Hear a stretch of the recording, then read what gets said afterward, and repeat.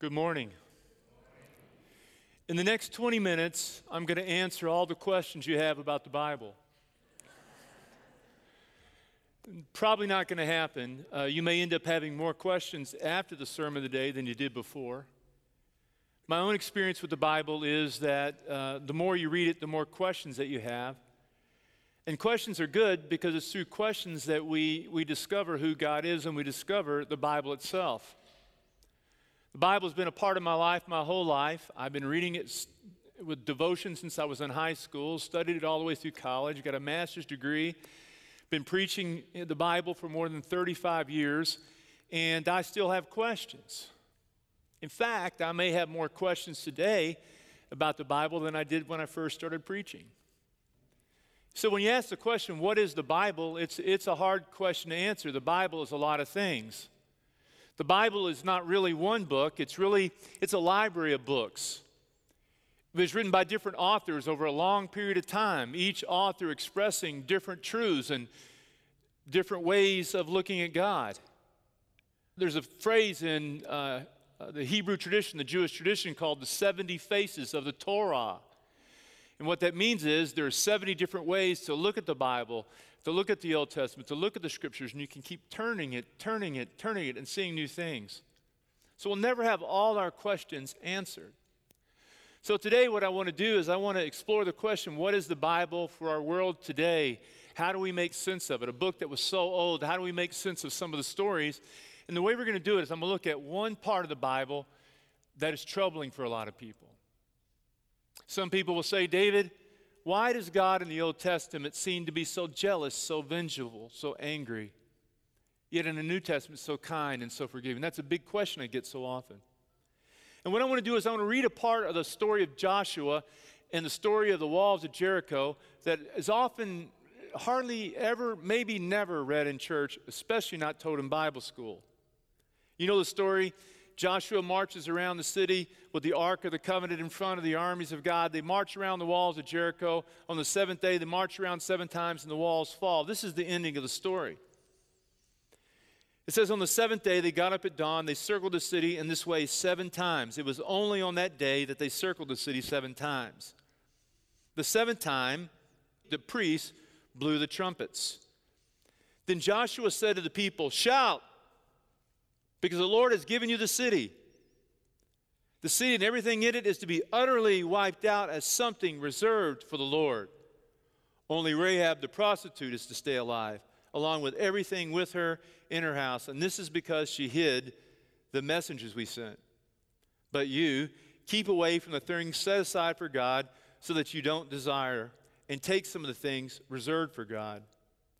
That would turn the camp of Israel into a thing doomed to be utterly wiped out and bring calamity on it. All silver and gold, along with bronze and iron equipment, are holy to the Lord. They must go into the Lord's treasury. Then the people shouted. They blew the trumpets. And as soon as the people heard the trumpet blast, they shouted as loud a war cry. And then the wall collapsed and the people went up against the city, attacking straight ahead. And they captured the city. Without mercy. They wiped out everything in the city as something reserved for God. Man and woman, young and old, cattle, sheep, and donkeys. Now what happens immediately after that, there is a man in the story who ends up taking some of the things that were reserved for God. And when they discover who he is, they stone him to death. And then they take his family and burn and stone his entire family and burn his tent. And only left this man's family is smoking ruins. And this happens in 31 different cities where the Israelites kill everyone, men, women, and children. Now what's interesting is if you turn over then to the story of Jonah, and you get a very different picture of who God is and what God is like. In this story, Jonah is sent to Nineveh. Nineveh was Assyria. The Assyrian people were a violent and wicked people. They had crushed the northern empire of Israel, gouged out kings' eyes, had murdered children, taken people into exile. They were a brutal people. So God sent Jonah to them to ask them to repent. And Jonah, at the end of the story, is mad. He's angry because God has forgiven them and shown them mercy. And this is what it says, "But Jonah thought the Lord was utterly wrong, and he became angry. He prayed to the Lord, 'Come on, Lord. Wasn't this precisely my point when I was back in my own land? This is why I fled Tarshish earlier. I know that you're a merciful and compassionate God, very patient, full of love, and willing not to destroy. At this point, Lord, you may as well take my life from me, because it would be better for me to die than to live.' He said, 'I'm so mad at you, God, for loving these people. Just kill me.'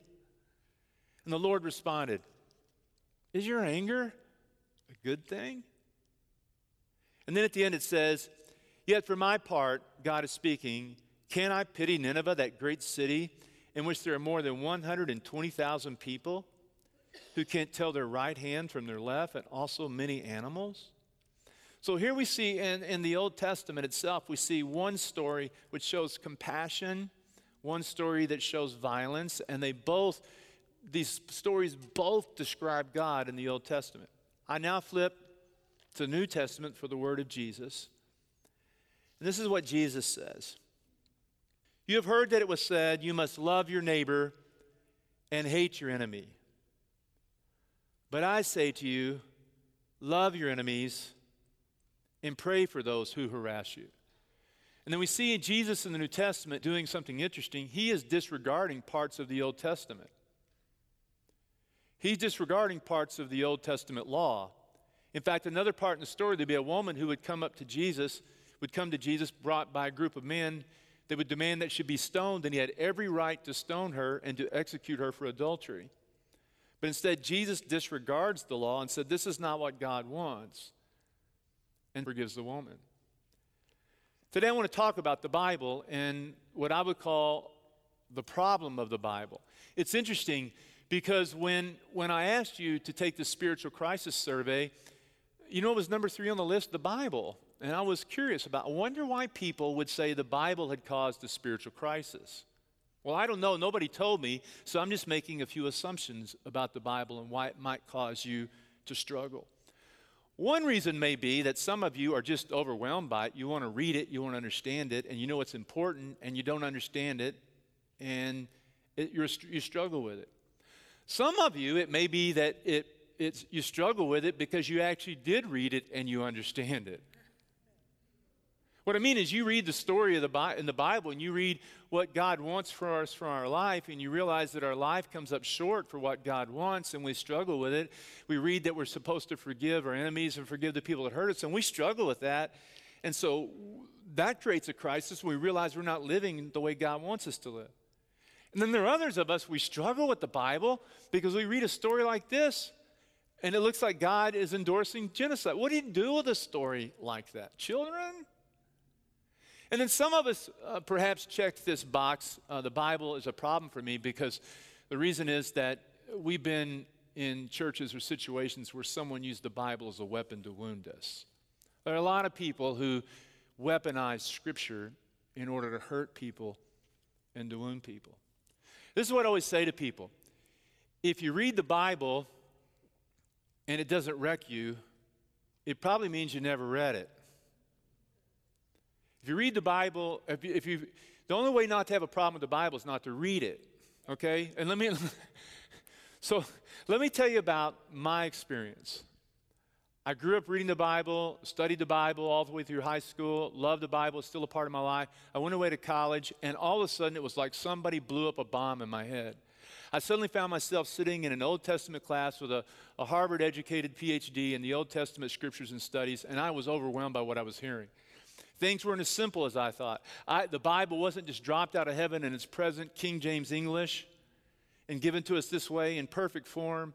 There were translations and different texts and debates on what should be in and what should be out. I was challenged by the thing I was hearing. I was learning about all different kinds of cultures and different ways of looking at the Bible, multiple ways of interpreting the Bible. And suddenly I realized things were a lot more complicated than I once thought. It wasn't that simple, and I was overwhelmed. And then I kind of got wrecked because I began to read more intensely about who is Jesus, what is Jesus like. And then when I began to read his vision for life, what he wants for you, what he wants for me and wants for our world, my heart was just captured again and again by his vision. I look at the world and I know what he wants, his love and forgiveness, his mercy. I see him on the cross dying for the others. And I see his vision of serving and loving, and it just captured my heart and confirmed everything that I was being called to do with my life, and I gave my life to it. It's so, the beauty of the kingdom of God just grabbed my heart. And then I also read these stories like this in the Old Testament. Because honestly, when I was going to church, we didn't read those stories. We go to Bible school. We went to vacation Bible school, and we heard the story of Jericho. It was turned into a children's story, and it was scrubbed clean, but that's not a children's story. The walls came down, Joshua had great faith, but nowhere did I hear the story that they wiped them out. In fact, if that story were not in the Bible, we'd call it genocide. But because it's in the Bible, we want to endorse it. We want to say, well, that must have been what God wanted. We don't know what it means. We'll just have to trust that it's what God wanted. But if it was any place else in the Bible, we'd call it genocide. So I began to struggle with it. And there's a lot of stories like that in the Old Testament, over and over again, where you see religion and violence. So what do you do with that? So it was like I was drinking out of a fire hydrant. And one night, my third semester, overwhelmed, I laid on my bed and I said, God, I'm so uncomfortable. This is making me so uncomfortable. Things are not as simple. I have all these questions. And then suddenly this kind of peace came over my heart. It was like God whispered in my ear and said, hey, it's okay to ask questions. I can handle it. You'll find me in the questions. And I just surrendered. I surrendered to the Lord and said, Lord, you can have my heart. I just want to learn. I want to grow. And I heard God say, you can never be too curious. I woke up the other night in the middle of the night. You know what?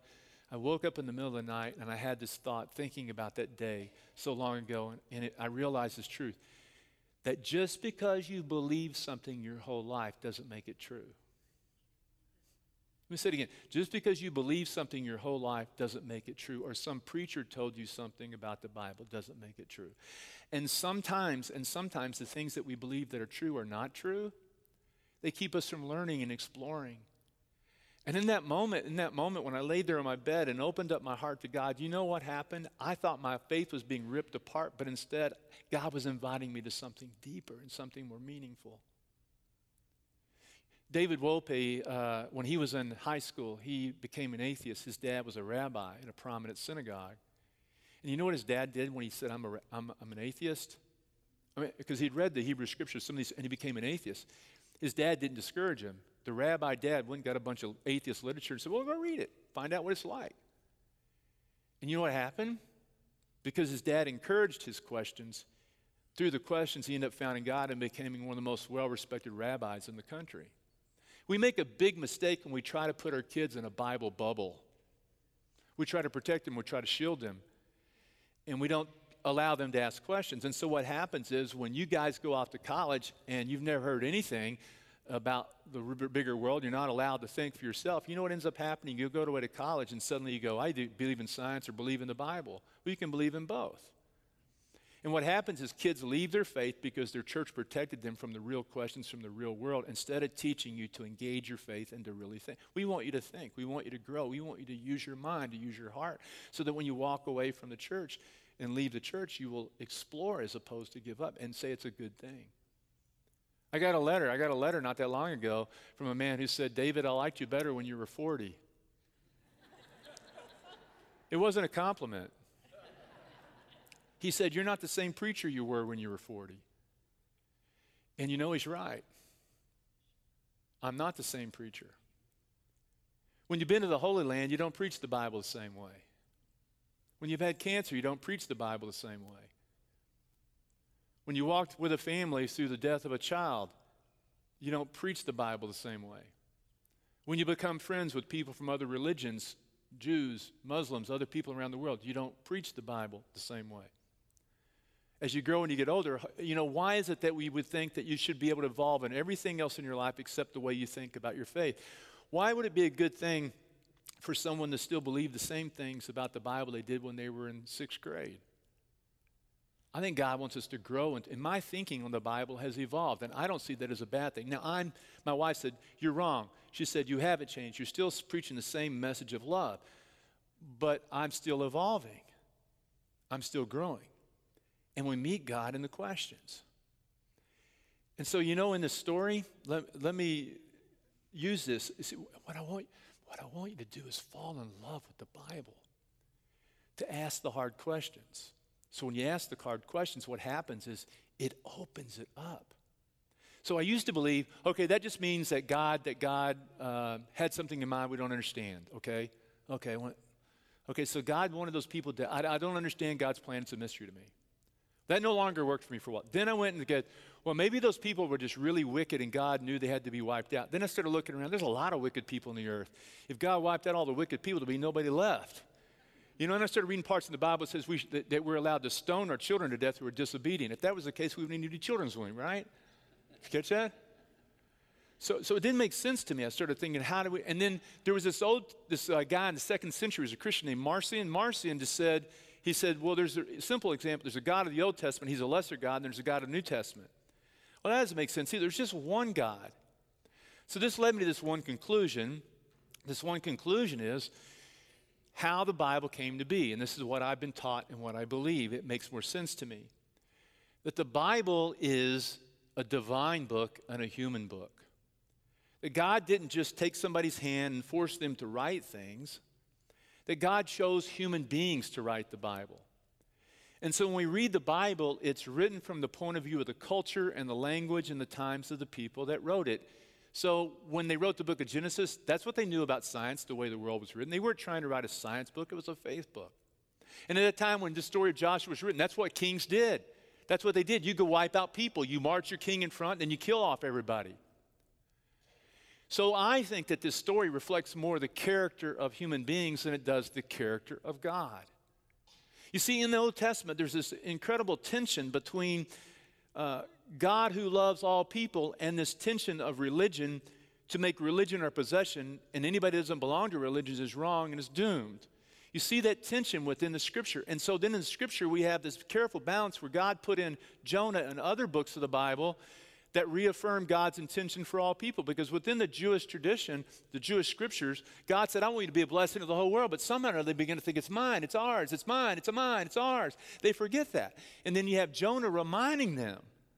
You have all these other verses that talk about the love of God. The God of the Old Testament is not a God of hate. The God of the Old Testament is a God of love. It's right there in the Scriptures. So this story represents the evil of religion, the tendency of religions in our world to use religion to justify violence and destruction.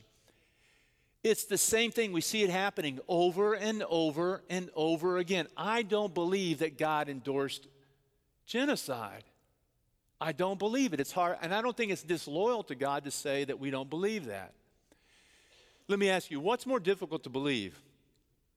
To accept it as it is, word for word, literally, God ordered this, or to accept that maybe the Bible is a divine holy book, but authored through human beings? I find the second one to be much easier than the first one. Because what do you do then? There's all these religions in the world that are killing people in the name of their religion. So it's in my book, so my God's better than your God, so I can kill people, but you can't. Doesn't make any reasonable sense to me. So when I look at the Bible then, I see it that way, and you see that story is completely inconsistent with the teaching of Jesus. This is what happened. Jesus is the Word of God. Jesus shows us what God is like. And when Jesus came to the earth, he helps us. How do we interpret Scripture? Through the eyes of Jesus. When God wanted to show the world what good religion is, he came himself. Instead of killing people, he loved them. Instead of rejecting the Gentiles, he saved them. Instead of turning the sick away, he loved them. And Jesus disregarded parts of the Old Testament. He didn't stone the woman. He loved the Gentiles. He touched the sick. And the early church didn't require people to be circumcised to join it. Good thing we'd be a small church. Tough way to get in. All you got to do is accept Jesus, right? Jesus is a definitive word of God that helps us understand Scripture. And to me, when I look at the Bible that way, it makes so much more sense. It becomes so much more alive. We have to ask the question, who were they writing to? What were they writing about? What was the cultural situation? And you know, there are a lot of people around the world that want to take the Bible and say, and legitimize their violence. That guy that walked in the back of this sanctuary believed he was doing the will of God. A family a few years ago that abandoned a woman in our church who took her life. And we conducted a funeral service for her, and her family didn't come because she had left their religion. That's what religion does. But Jesus says that's wrong. Genocide, whether it's in the Bible or not, does not reflect the character of God. It reflects the character of people. And Jesus is how we interpret Scripture. Jesus is the Word of God that shows us. And it all comes down to these things that Jesus said. Love God and love your neighbor. Love God and love your... And you know what? I love this church. You know why? Because this is a place where you can come and bring your questions. This is a place where you can come and disagree. This is a place where you can come and interpret the Bible differently. And what's beautiful about that, that's how we find out what is really true. By meeting each other. That God speaks to us. God is real in the midst of a community that's wrestling with Scripture. The 70 faces of the Torah, just turning it and turning it and turning it. You know, it's messy. But it sure is a lot more fun, isn't it?